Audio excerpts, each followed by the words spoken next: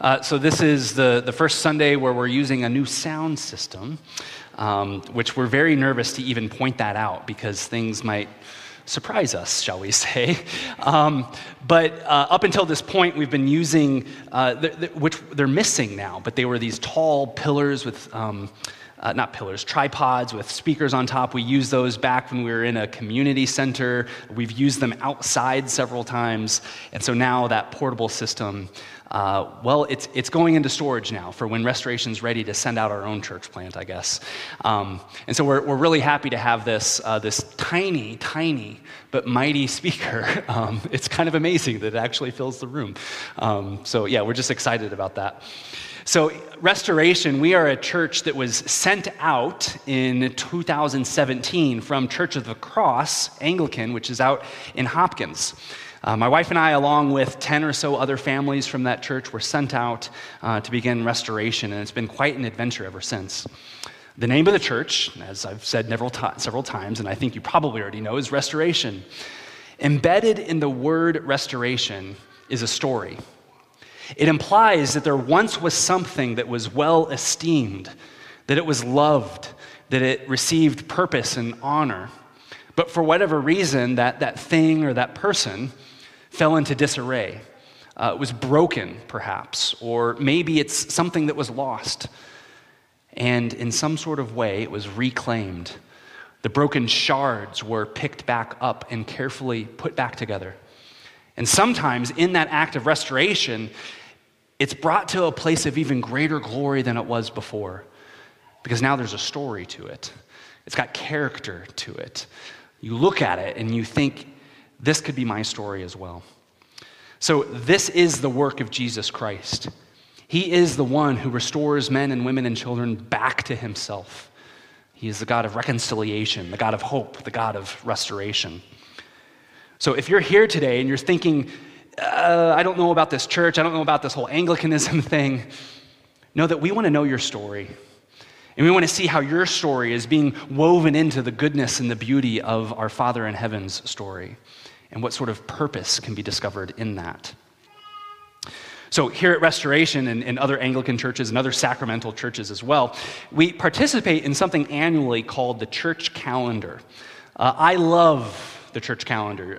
Some of you might think I talk too much about the church calendar, but I love this ancient way of forming us into the life of Christ. It's a way in which we sort of participate in the life of Christ. And I think that this can be a tremendous tool for discipleship. That is a tremendous tool for forming our lives as followers of Jesus. Today, right now, we're on the season of Epiphany. This is a season after Christmas, after the wise men come and adore Christ.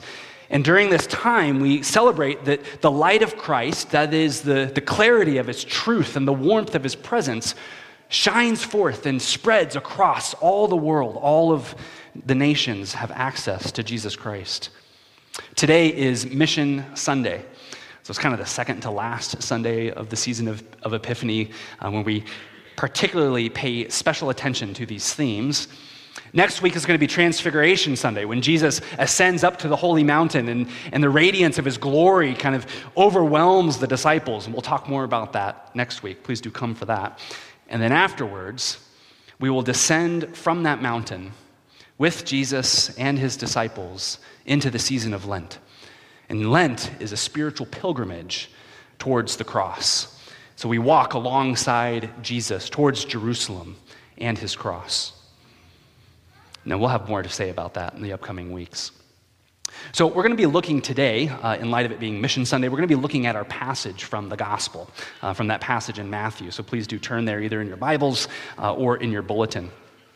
And there's sort of two different levels of reading this story. You've got Jesus, the primary actor in this, and Jesus is the one who is the centerpiece of mission, but then also he authorizes his apostles to also carry out the same exact things that he himself had been doing.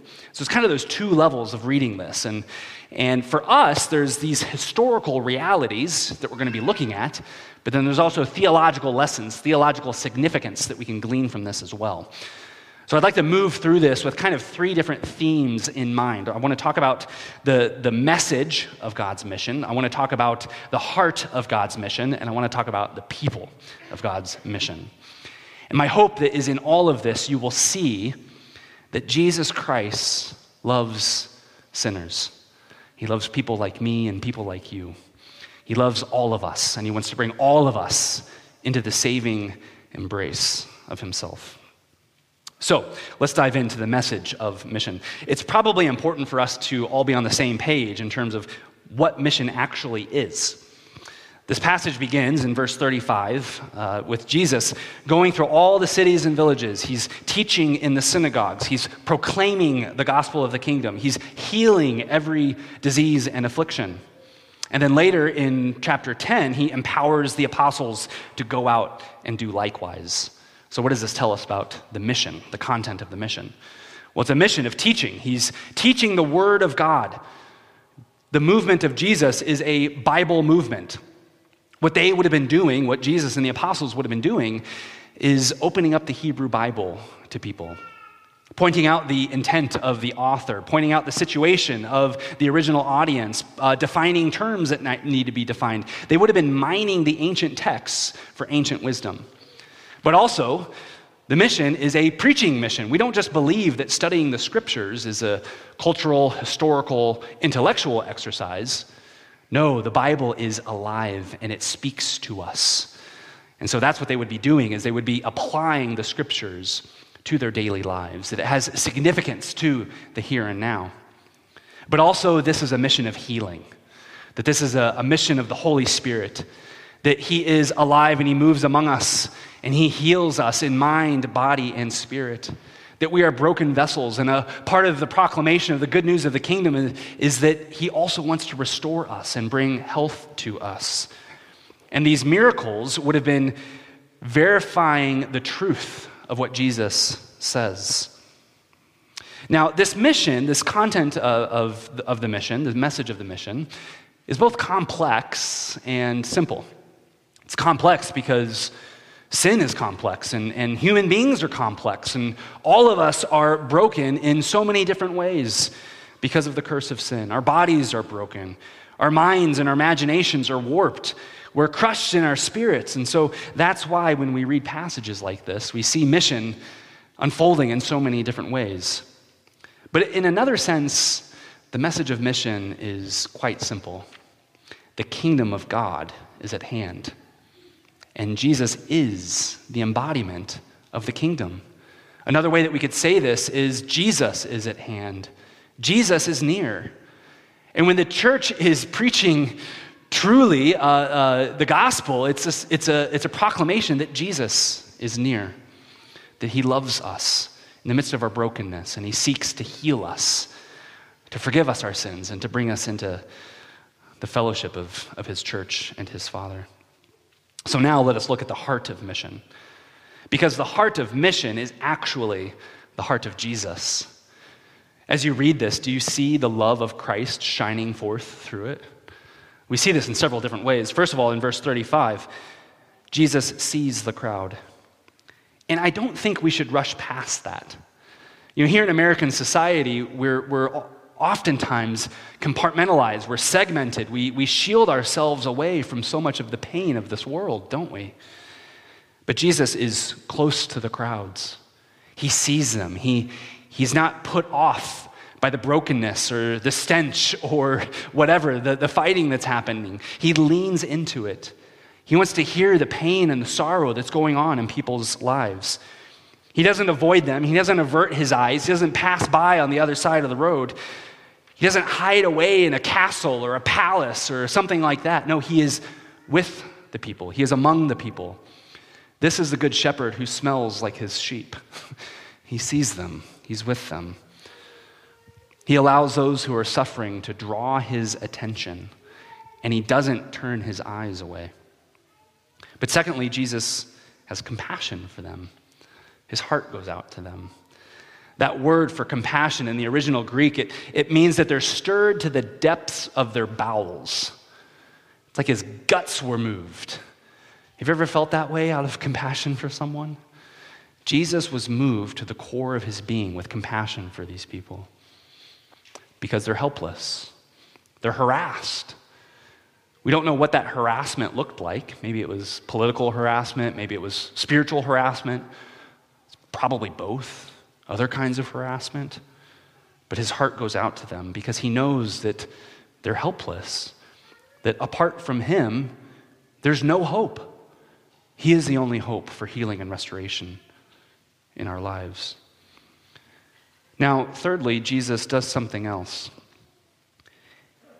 He shares his ministry with others. He sends the apostles out. He says, Go to the lost sheep of the house of Israel.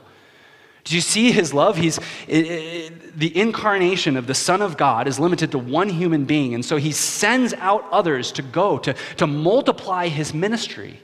He says, Go therefore, go to the lost sheep. He not only sees them and has compassion for them, but he decides to do something about it. And so the divine Christ, God in the flesh, empowers others to go and carry out his ministry.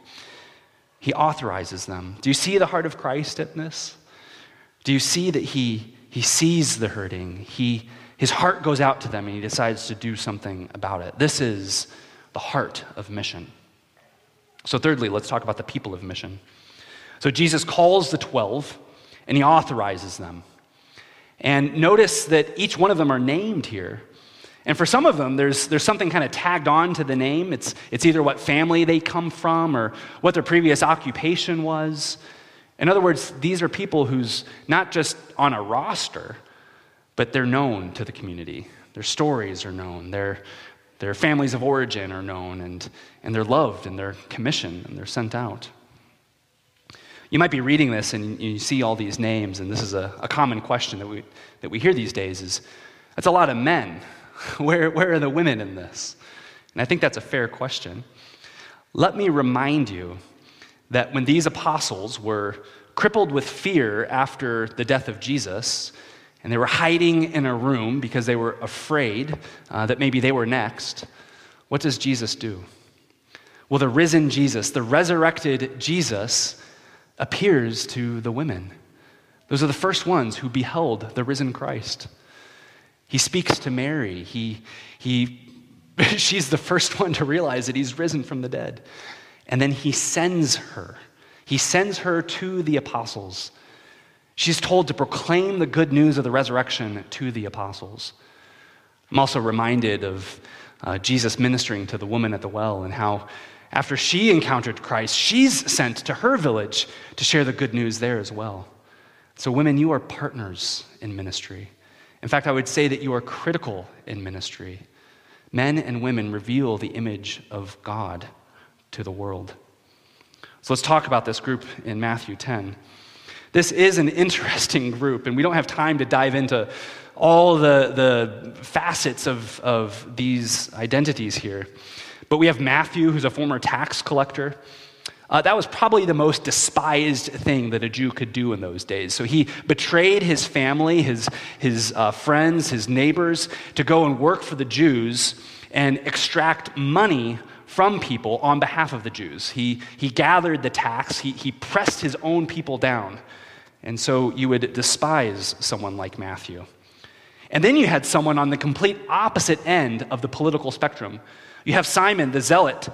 The Zealots, they sought to overthrow the Romans through acts of violence. They were training themselves for battle, for when the Messiah would come. They expected to be recruited into those fights, those battles against the Romans and other enemies of Israel. And then you have the fishermen there, right? You have people there who, of course, they had political and theological thoughts, but it's not like people in the community would go to the fishermen and ask their opinion of how to interpret Torah or, whatever. But yet, here they are as well. My point is that the people who Jesus calls are an eclectic, interesting, conflicted, diverse group of people. They come from different backgrounds. They have different stories. but they are unified in their mission. Jesus Christ changes them. He restores them. They are unified in their mission. And as a group, they travel together, they serve together, they learn together, they return together. In other words, they engage in their mission together. So the people of mission are both eclectic and unified. So we've talked about the message of mission, the heart of mission, the people of mission. What can we glean from this? Well, first of all, if you're not familiar to the world of the Bible, if Jesus is new to you, if church life is new to you, I hope you see the heart of Christ in this. And I hope you feel him tugging you into his family, that he sees you, that he has compassion for you, that he knows you, and he has a group to call you into, a family to bring you into. That could be restoration. That could be here. We're all broken people. I hope you don't get the impression just because I've got fancy clothes on that I somehow have my entire life put together. That's not the case. All of us are broken and seeking to be healed by Jesus Christ. And we would love to hear your story as well and see how our stories might be weaving together and how we might be formed together more into the likeness of Jesus Christ. And so today, if you have something that's weighing heavily upon you, we have prayer ministers that are available after communion. You can go in the corner and they'd love to pray with you. If you'd like to meet with someone on staff, that's great. We would love to do that or chat after the service. Please, reach out. Introduce yourself. You can be known here. So earlier I said that this passage speaks to both the mission of Jesus and the mission of the apostles. But there's a third layer to this as well. This speaks to the mission of the church. You see, whenever you're reading the Bible and you see the mention of 12, that is a moment of churchcraft. And I think sometimes as individualistic Americans, we don't necessarily think in this sort of way, or a lot of us might be coming from church traditions that really didn't discuss much of that. But this is a churchcraft moment. Jesus gives authority and instructions to the 12 apostles that is giving an echo to the 12 tribes of Israel. Jesus is creating a new institution to carry forth his good news in his kingdom. That is the church. And so he authorizes them, he empowers them. And it might be strange that in this moment he's limiting that to just the lost sheep of the house of Israel, but that is a strategic part of his mission. We can talk more about that at another time. And in fact, we could also turn to Matthew chapter 28, when again, here the risen Christ encounters the apostles. And here he gives them a charge. He says, "All authority in heaven and earth has been given to me. And so go therefore and make disciples of all nations, not just Israel, and baptize them in the name of the Father, and of the Son, and of the Holy Spirit." This is a sacramental ministry, a ministry where the forgiveness of sins happens, where we're cleansed and made whole and brought into the family of God. And Jesus says, "And teach them to obey all that I have commanded you." That is, be righteous, be holy as I am holy, is what Jesus is saying. He wants us to experience his wholeness and his beauty and his goodness. And then Jesus says, "And behold, I am with you always, even to the ends of the age." That is, in the sending, Jesus is present with them. In their equipping, in their sending, Jesus is with them. You see, the message of Jesus is a message of hope, a message of healing, a message of reconciliation. And here we see in Matthew 28 that it goes global. It's infinitely bigger now. I think a lot of times American individualism causes us to read stories like this, and we think that it's purely on our own sole shoulders to carry out the mission of God. And yes, we all have a responsibility. If Christ has changed you, then you have a responsibility to bear witness to that change. But he never sends us alone. You are always sent with someone, with a group, with a family, with a church. You are always sent with the church. This is why we plant churches. This is why I opened up in the way that I did. Because the church, planting churches, is a movement of mission. It is an offensive movement against the princes and the powers and principalities of this world. Jesus says to Peter and the rest of the apostles, after Peter confesses who Jesus is, the Son of God, Jesus says, "On this rock I will build my church, and the gates of hell will not prevail it." That is, the church is on the offensive. I had a spiritual father who would say, "Therefore go and buy some steel-toed boots because we're going to go kick in the gates of hell." How rattling is that? You see, we are not building castles here or palaces to go and hide in. These are outposts of the gospel. And at the end of every liturgical service, we are sent out into the world to love in peace, to love and serve the world. It is a mission of love and of service, of proclaiming the goodness of the gospel. The church is on the move because the harvest is plentiful. The lost and broken, well, one, it's us. But this world, just look around, just scan through the headlines. There's been so much violence in our cities these last couple of weeks. It is a lost and broken world. So may we, the church, be transformed ourselves by the gospel, that Jesus Christ is near, that he forgives sins, that we can enter into his presence through the waters of baptism and be received by him. And that at the table we receive the assurance that Christ is here. He has multiplied his presence among us.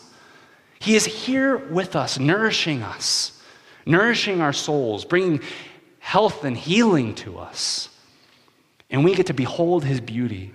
We get to be gathered here today as brothers and sisters and behold his beautiful presence together, to dwell in the glory of his word, to hear him through his prayers, to be receiving gifts of peace and the assurance of forgiveness.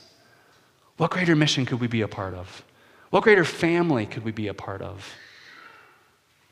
Please pray with me.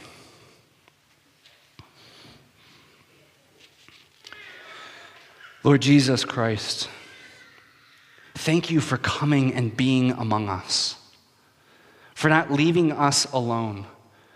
But Lord, you see the crowds, you see our brokenness, you see how harassed and helpless we are. And Lord, in the midst of us, you've given us a home. You've instituted the church. You've given us a place where we can find family with one another and find healing and hope and be reminded that there will be a day in which you make all things new. Thank you, Lord Jesus, for making a way for this. Lord, I pray that this upcoming week, as we encounter others who need to hear this good news, Lord, I pray that you would fill us with boldness, that we might proclaim that you are near and that you love us. Thank you, Lord. Guide us now as we go about the rest of our worship. It's in your name that we pray. Amen.